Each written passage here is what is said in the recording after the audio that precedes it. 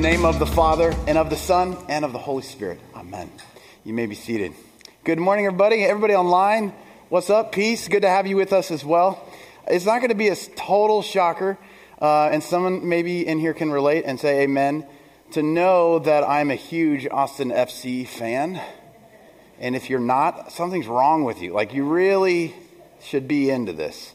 It is not only the greatest soccer team objectively in the world, but it is also in possession of the greatest fan club in the world. Am I right? Los Verdes, okay? Hasta la muerte, we said, until we die.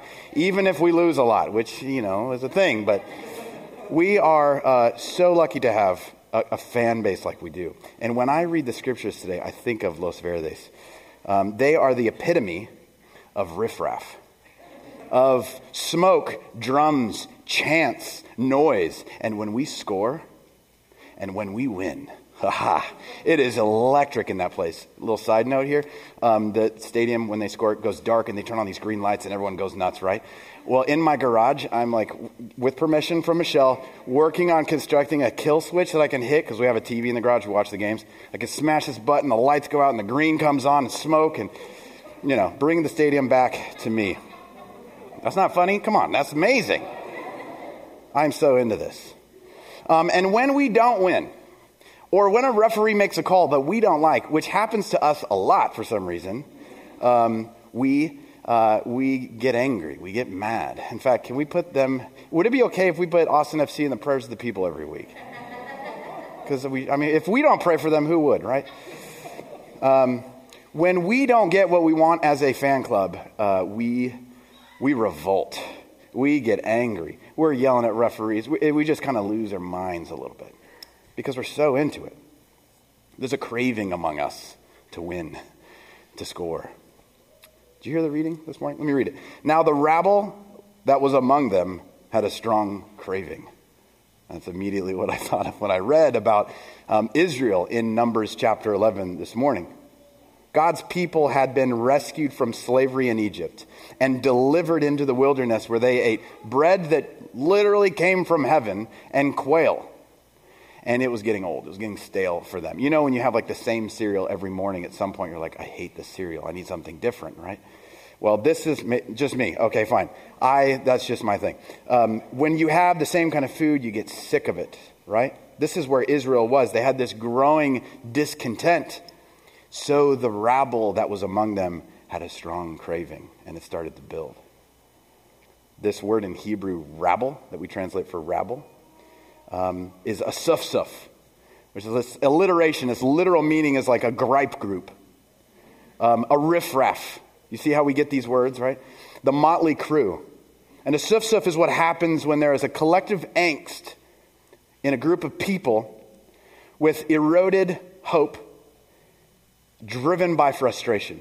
Am I describing a community that you might recognize or think of, or like, this sounds like we've all been a part of, or we know what it's like to be part of the riffraff. Israel was the riffraff.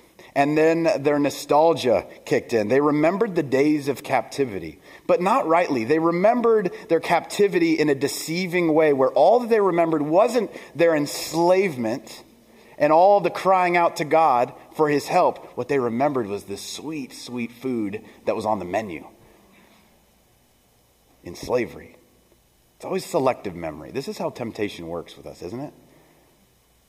And it was brutal for Israel to have that nostalgia right in the moment of their need and be tempted that way in their hunger and in their weaknesses. This is what they said in verse 5. This is Numbers 11, verse 5. We remember the fish we ate in Egypt that cost nothing. The cucumbers. Oh, the cucumbers. The melons. The leeks. The onions. The brisket tacos. You remember? You can picture this, right?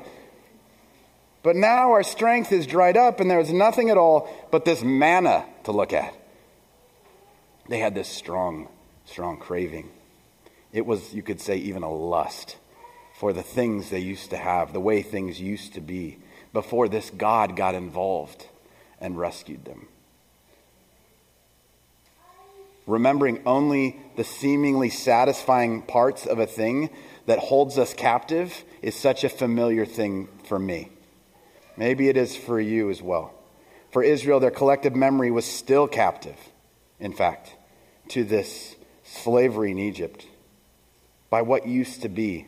And that temptation it made it really difficult for them to see the reality of their freedom in the present and the provision that God was giving to them in the present in the wilderness.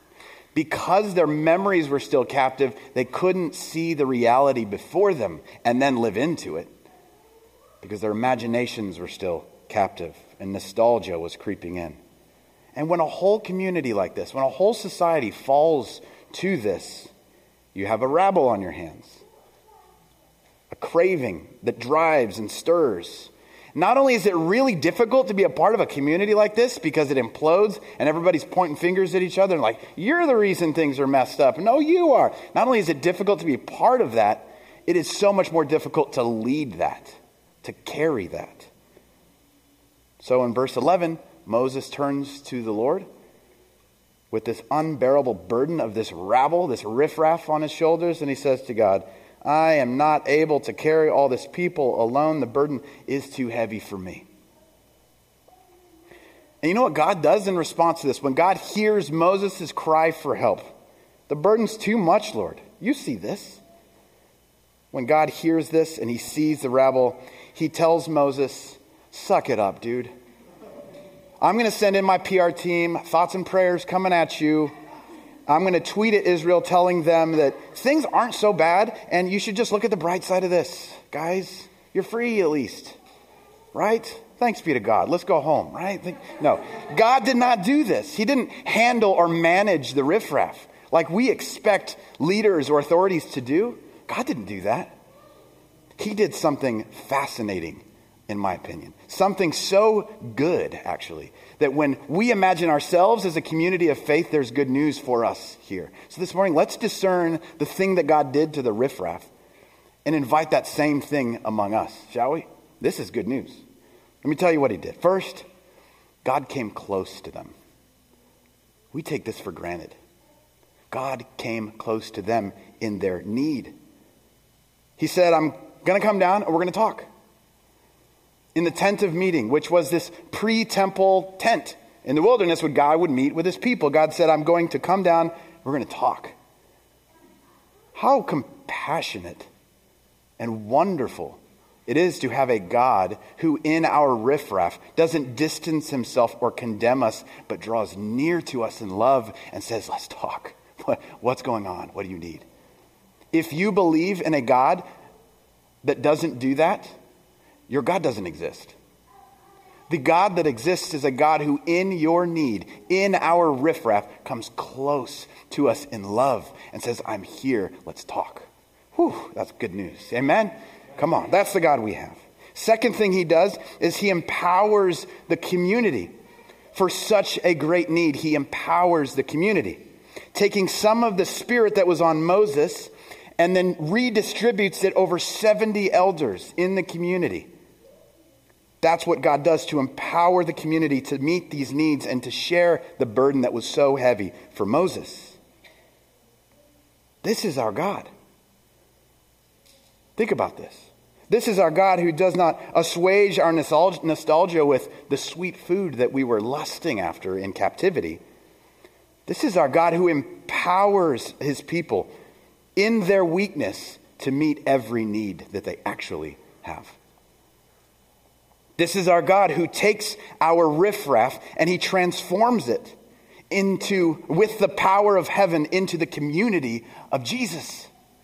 This is our God who take our crying out, our complaining, and transforms it by his love and his power into prophetic speech that this God is present and he's at work in our lives. Did you hear the reading? It was so profound that this guy came up to Moses like, did you see what's happening? I should tell him to be quiet, who was jealous for Moses. And Moses was like, dude, what's your deal? Look at what God's doing. Let it go. Praise God that he's empowered other people to speak prophetically. This is our God, friends. Amen. Thank you. So then, y'all, how much more then for us as a church is this good news for us? How good is it? How good? You remember? James, how good is it? How good it is. James, hit it. Say, that's your line. How good is it, Sean? You know the... All right, sorry. Okay, here we go. Ready? You know how good it is? How good is it? Thank you, James. For the community... Oh, thank you, brother. How good it is for the community of the new Moses then. Listen to this, y'all. How good it is then for the community of the new Moses, Jesus Christ, who is not only present with us, really, but leads us through our wilderness even now.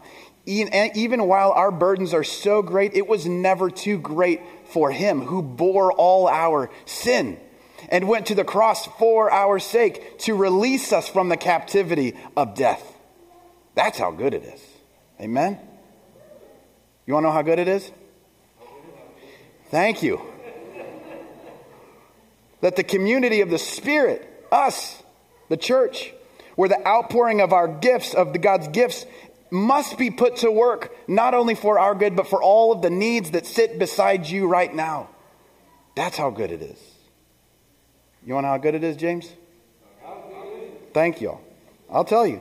For those that receive God's liberating work right under the oppressive burdens that they're in right now, even in sin. For those that receive this rescuing liberation that we have in Jesus, to be set free, forgiven, and empowered with a whole new resurrection life.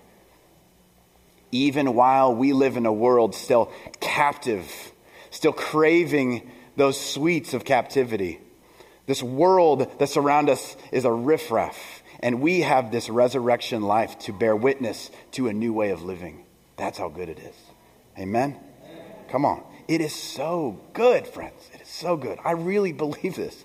I'm thinking of my own life when I'm sharing this with you, about how good it is that God is present in my need and empowering me with his gifts to not only satisfy me in ways that the world could never satisfy me, but also to be a participant in the way that God is serving other people and meeting the needs of others. This is truly living. This is the resurrection life that we have in Jesus.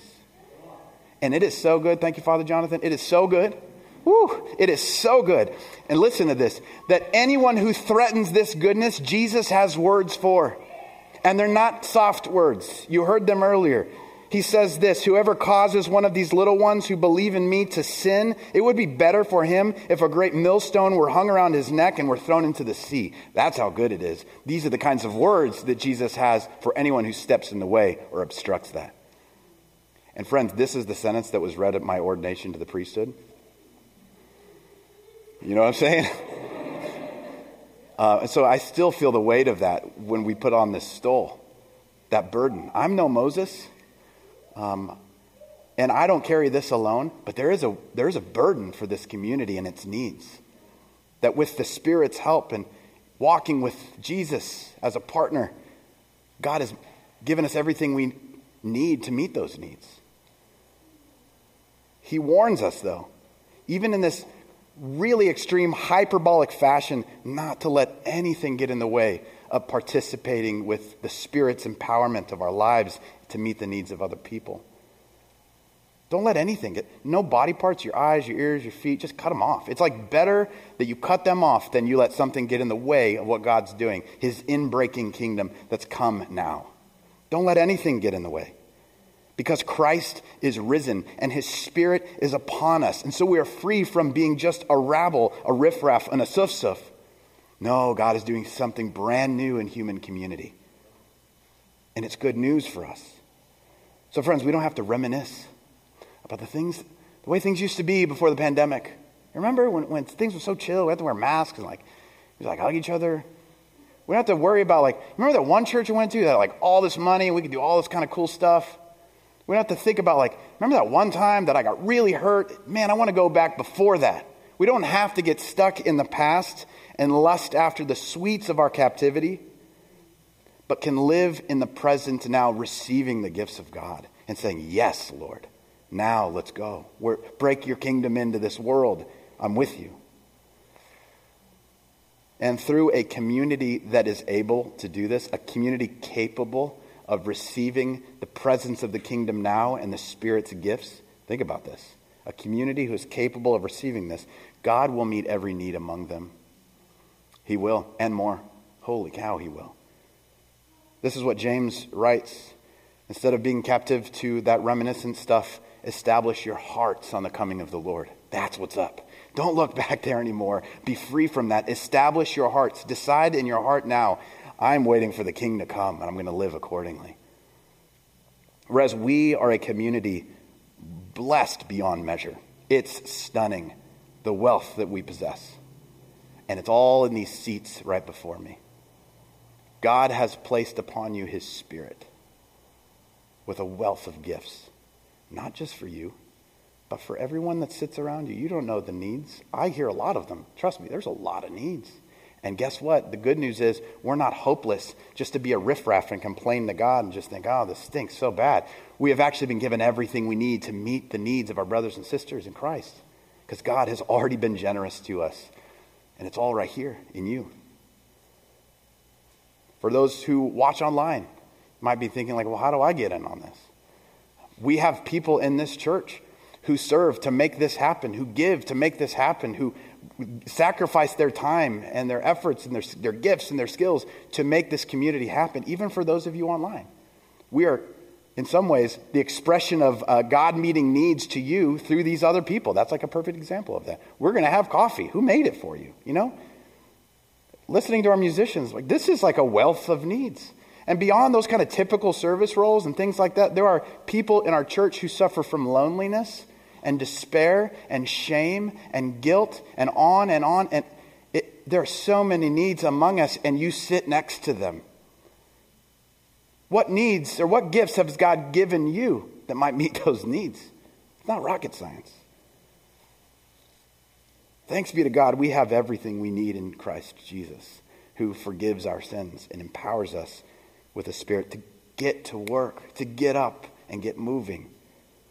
So I want to ask you this morning, what gifts do you have? Not if. Take my word for this. What gifts do you already have that God has given you that are going unused? What energy of the Spirit, what energy of love resides idle within you that needs to be dusted off and put to work? What are you sitting with in your hands and in your experience and in your skills and in your heart that you might be a blessing to others? Have you thought of this recently? As a church, Res, we have everything we need to meet the needs around us. So therefore, let us not look behind at the cost of being able to see what God is doing right now, because he is doing a great work even now among us, even if you can't see it. God is present and he's at work. Let's look to Christ and his kingdom in faith, knowing that he has established his presence among us and is making all things new. Amen. And because of this, we come to his table and we are fed by his presence as a sign of his kingdom. And as a church, we don't come arms crossed, but we come hands open saying, Lord, deposit in me your presence and that power of the Spirit. And Lord, help me to be faithful to cooperate with it. To receive Eucharist isn't just to eat it, but it's to be consumed by it and then sent into the world to love others. So friends, prepare yourselves. It's about to go down. We're about to reach our hands out and receive the kingdom and be changed forevermore. Amen? Let's take a moment of silence as like we wrap our head around what's about to happen. You're listening to Resurrection South Austin, a community of faith, learning to do life together in the goodness of God. For more information, you can find us online at resaustin.com.